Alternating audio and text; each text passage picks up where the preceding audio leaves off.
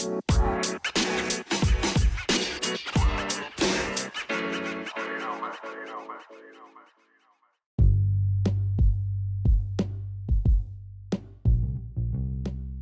the last 6 months or so, the state of Israel has been rocked by protests against the pending Israeli judicial reform.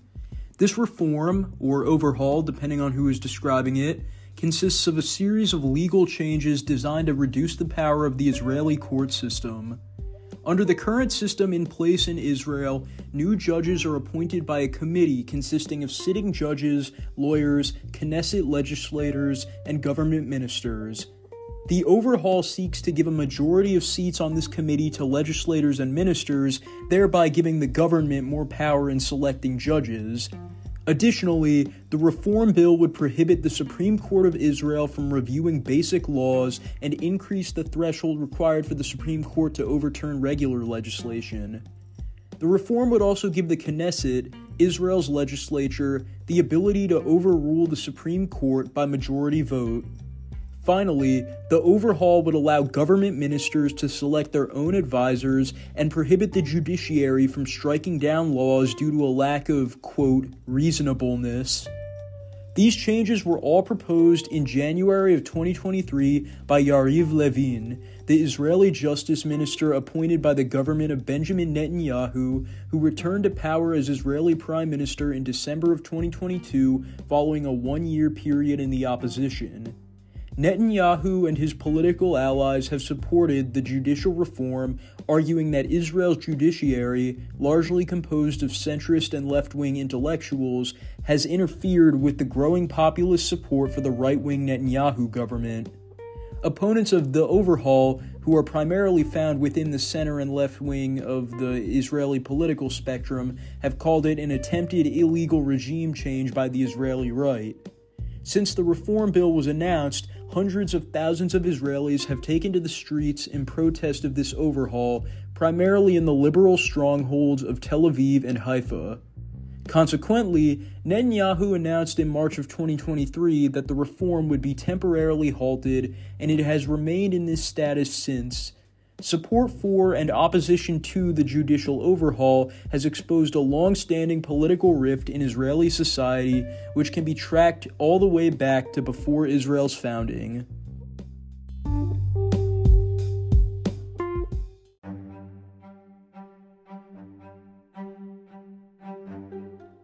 Despite being a multi-party democracy, Israel's government is designed in such a way that there is still a clear divide between right-wing and center to left-wing coalitions. For example, the current governing bloc consists of 6 parties: the Nationalist Conservative Party Likud, Benjamin Netanyahu's party, the Ashkenazi Ultra-Orthodox Party United Torah Judaism, the Sephardi Ultra-Orthodox Party Shas, the Orthodox Ultranationalist Religious Zionist Party, the anti-Arab extremist party Otzma Yehudit, and the single-issue anti-LGBT party Noam.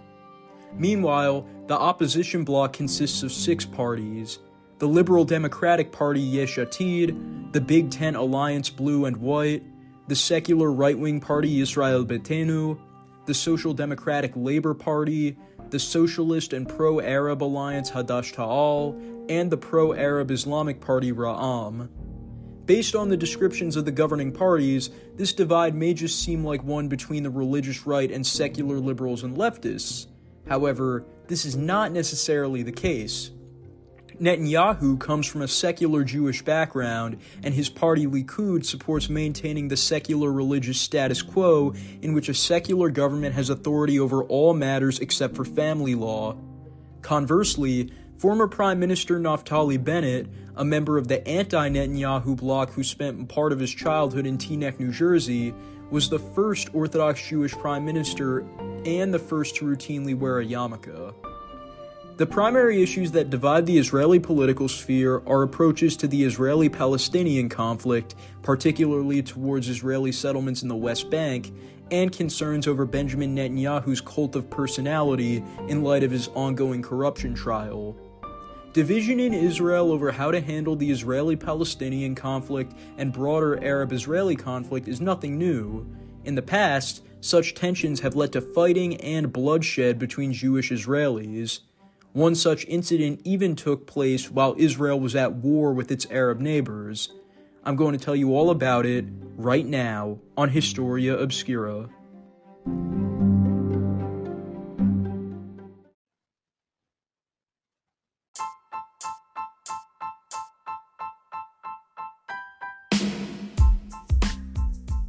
Welcome to Historia Obscura. This is the 91st episode of this podcast, and I'm excited for you to hear it. Special thank you to Patreon subscribers Barbara, Cameron Sherman, David Kahn, Lisa Chase, and Tom. If you want to receive a shout out in every episode, among other benefits, help support this podcast by going to patreon.com/Historia Obscura and becoming a patron. One more thing. Make sure to stick around for a little to hear a message about the sponsor of this episode of Historia Obscura, Spotify for Podcasters. If you want to make your own podcast, you'll want to know everything about how to use Spotify for Podcasters.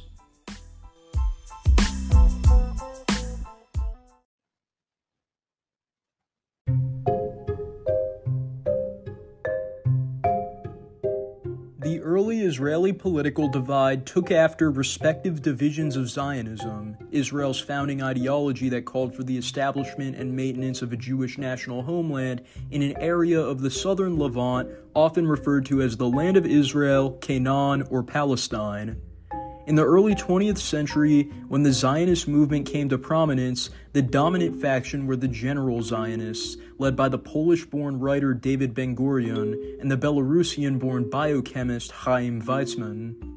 The General Zionists were a big tent of liberal Zionists who had a common focus on democracy and human rights, with a sizable faction adhering also to labor Zionism, an ideology with elements of social democracy and even Soviet-inspired socialism. In 1925, Ze'ev Jabotinsky, a Ukrainian-born veteran of the Middle Eastern theater of World War I who had served in the British Army, founded Hatzohar, or the Union of Revisionist Zionists. In the Revisionist Zionist Manifesto, Jabotinsky expressed opposition to the liberalism of the General Zionists and especially the socialism of the labor Zionists, promoting territorial maximalism and advocating for Jews to settle in the entirety of the historical land of Israel. In practical terms, this area included the British-administered territories of Mandatory Palestine, which includes present-day Israel and the Palestinian territories, as well as Transjordan, or present-day Jordan. The General Zionists staunchly opposed this position, believing it would harm relations with the British and with the Hashemite dynasty, which had been given authority over Transjordan. In 1931, Jabotinsky founded the Irgun, a revisionist Zionist paramilitary organization. The creation of the Irgun was primarily a result of Jabotinsky's opposition to the Havlaga, or self-restraint policy of the Haganah, the mainstream paramilitary organization of the General Zionists. According to Jabotinsky, Havlaga, which prohibited Jewish soldiers from attacking innocent Arab civilians as retribution for Arab attacks against Jews, enabled terrorism against Jews. Under Jabotinsky's leadership, the Irgun began a campaign of terrorism against Arabs in Mandatory Palestine, killing hundreds at Arab markets with landmines. Soon, the Irgun's violence would become directed at the British as well.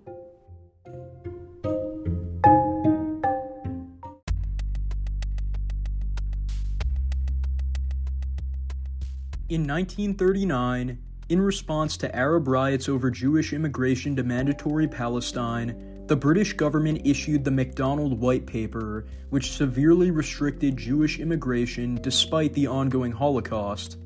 In response, on August 26, 1939, the Irgun assassinated British police officers Ronald Barker and Ralph Cairns with a shrapnel bomb in Jerusalem. Less than 1 week later, the United Kingdom declared war on Germany, and World War II began. In order to focus on fighting Nazi Germany, the General Zionists and Haganah ordered the Jews of Mandatory Palestine to cooperate with the British, to which the Irgun reluctantly agreed. Many Irgun members joined the British Army, and the Irgun would later give material assistance to Jewish forces in the Warsaw Ghetto Uprising. Following Zev Jabotinsky's death in August of 1940, Irgun member Avraham Stern left the group and established the Lehi, an even more radical revisionist Zionist paramilitary group. Unlike the Irgun, the Lehi fought against the British throughout World War II, going as far as to maintain contacts with Nazi Germany and Fascist Italy. In 1943, Menachem Begin became the commander of the Irgun, ushering in a period of greater hostility towards the British. In February of 1944, with the end of the war on the horizon, the Irgun and Lehi jointly launched a mass insurgency against the British. In November of 1944, the Anglo-Irish politician Walter Guinness, 1st Baron Moyne, was shot to death by Lehi militants in Cairo, Egypt. In July of 1946, the Irgun bombed the King David Hotel in Jerusalem, killing 91 people, including 41 Palestinian Arabs and 28 British citizens. In April of 1948, both groups led a collaborative attack on the Arab village of Deir Yassin, killing over 100 people. The General Zionists condemned all of these actions and continued to cooperate with British police to crack down on revisionist Zionist extremism. But everything changed on May 5, 1948, one day after Israel declared independence from the British Mandate, when the Arab-Israeli War began, as Egypt, Jordan, Syria, Lebanon, Iraq, Saudi Arabia, and Yemen all invaded Israel. The General Zionists and the Haganah had no choice but to ally with the revisionist Zionists, the Irgun, and the Lehi, as all three major paramilitary groups were incorporated into the Israel Defense Forces. At this time, Ben-Gurion was also elected as the first Prime Minister of Israel. By June of 1948, the United Nations brokered an armistice in the war, during which time the IDF sought to bolster its weapons supply. The problem is, the United States and other Western nations imposed an arms embargo on all belligerents of the Arab-Israeli War. IDF commander Yitzhak Rabin, a prominent labor Zionist, circumvented this embargo by buying weapons from Soviet-backed Czechoslovakia. The anti-Soviet revisionist Zionists, however, had their own plan to acquire weapons.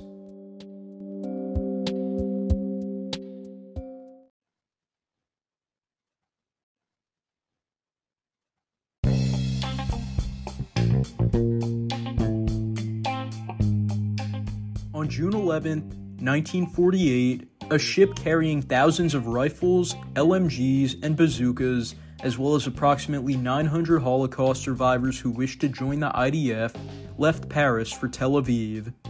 This ship had been commissioned by the Irgun to resupply the IDF during the ceasefire and was captained by Monroe Fine, a former U.S. Navy lieutenant and veteran of the Pacific Theater of World War II turned Irgun member. The ship was codenamed the Altalena after Zev Jabotinsky's early pseudonym. As part of the deal for the Irgun to be integrated into the IDF, Menachem Begin was required to inform David Ben-Gurion of the Altalena's impending arrival. Ben-Gurion ordered Begin to direct the ship away from Tel Aviv and towards the northern village of Kfar Vitkin, under the guise that landing in Tel Aviv would be too obvious a violation of the Western arms embargo. Begin, however, believed that Ben-Gurion merely cared about making sure the weapons went to General Zionist soldiers rather than revisionist Zionist soldiers, as Kfar Vitkin was a long-standing Haganah stronghold, while Tel Aviv had thousands of Irgun fighters ready to take up arms from the Altalena. This was likely a true assumption on Begin's part, as Ben-Gurion had expressed concern that too many guns in the hands of the Irgun could allow Begin to stage a military coup. On June 20th, 1948, the Altalena reached the Israeli coast, and Begin reluctantly agreed to have the ship drop anchor in Kfar Vitkin. When he and other Irgun members began unloading the weapons from the ship, however, Ben-Gurion went even further, ordering the Irgun to hand over all of the weapons to the General Zionist IDF Central Command immediately, and stating that Yitzhak Rabin and his men were surrounding the area. The Irgun ignored this ultimatum, and the Altalena began sailing away from the beach. Sure enough, Rabin arrived with hundreds of troops who attempted to disarm the Irgun at gunpoint. Then, rifle shots rang out. It is unclear who shot first, but the incident quickly devolved into a firefight. Begin paddled out from the beach to the Altalena on a rowboat, while Fine and the remaining Irgun members on board opened fire on the IDF soldiers on the beach. 6 Irgun fighters and 2 IDF soldiers were killed in the Kfar-Vitkin confrontation before the Altalena set sail for Tel Aviv, knowing that hundreds of Irgun sympathizers would be there as reinforcements.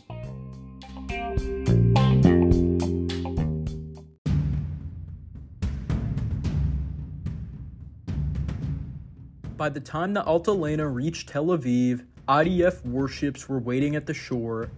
David Ben-Gurion gave the order to Yitzhak Rabin to sink the ship, and Rabin, in turn, ordered the warships to fire artillery at the Altalena. While Irgun members were firing at the IDF warships, the Altalena's cargo hold, which contained tons of explosives, was hit by an armor-piercing round. Fearing the ship would explode, Monroe Fine ordered everyone on board the Altalena to abandon ship. Menachem Begin reportedly didn't leave until every other Irgun fighter had been evacuated, and minutes after Begin jumped ship, the Altalena exploded and sank. According to Begin, Rabin's men continued to fire on the unarmed Irgun fighters in the water, but the IDF denied this. By the time the violence off the coast of Tel Aviv ended, 10 Irgun fighters and 1 IDF soldier were dead. Over 200 Irgun fighters were detained by the IDF, although most were released within weeks due to public backlash.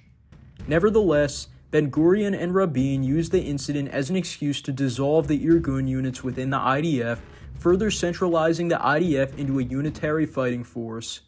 Begin, meanwhile, took to the radio to urge the Irgun not to fight against the IDF and instead focus on the war effort against the nations invading Israel. In July of 1949, an armistice with the Arab world was called, and Israel lived to see another day. In 1977, Begin was elected as Israel's first right-wing prime minister. The political party he founded and ran under, Likud, remains in power today as Benjamin Netanyahu's party. Begin's refusal to start a civil war against the general Zionists after the Altalena affair garnered him much respect from both politicians and the general public, and Ben-Gurion ultimately apologized to Begin for his role in the incident. Rabin, meanwhile, would serve non-consecutive terms as prime minister, with his second and final term beginning in 1992. Sadly, Rabin's premiership would be cut short by the same far-right extremism he had once fought against. In November of 1995, Rabin was assassinated by an Israeli ultranationalist who was angered by Rabin's participation in the Oslo Accords and the Israeli-Palestinian peace process. Rabin's assassination, as well as the ongoing judicial controversy, serve as reminders that the stark political divide in Israel displayed during the Altalena affair is still alive and well today.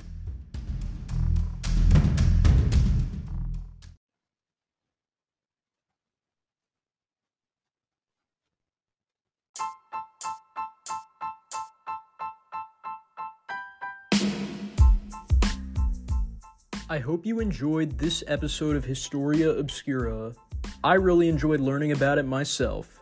If you want to suggest an episode of Historia Obscura, send me a voice message at podcasters.spotify.com/pod/show/Historia Obscura/message. Feel free to leave your name and location, and if I like your idea, I'll make an episode of it and give you credit. Additionally, if you want to support this podcast, go to patreon.com/Historia Obscura and become a patron. And of course, I can't go without once again thanking this episode's sponsor, Spotify for Podcasters. They are by far the easiest way to make a podcast, so if you want to make your own, go to spotify.com/podcasters. With that said, this is Jack from Historia Obscura, signing off, but not for long.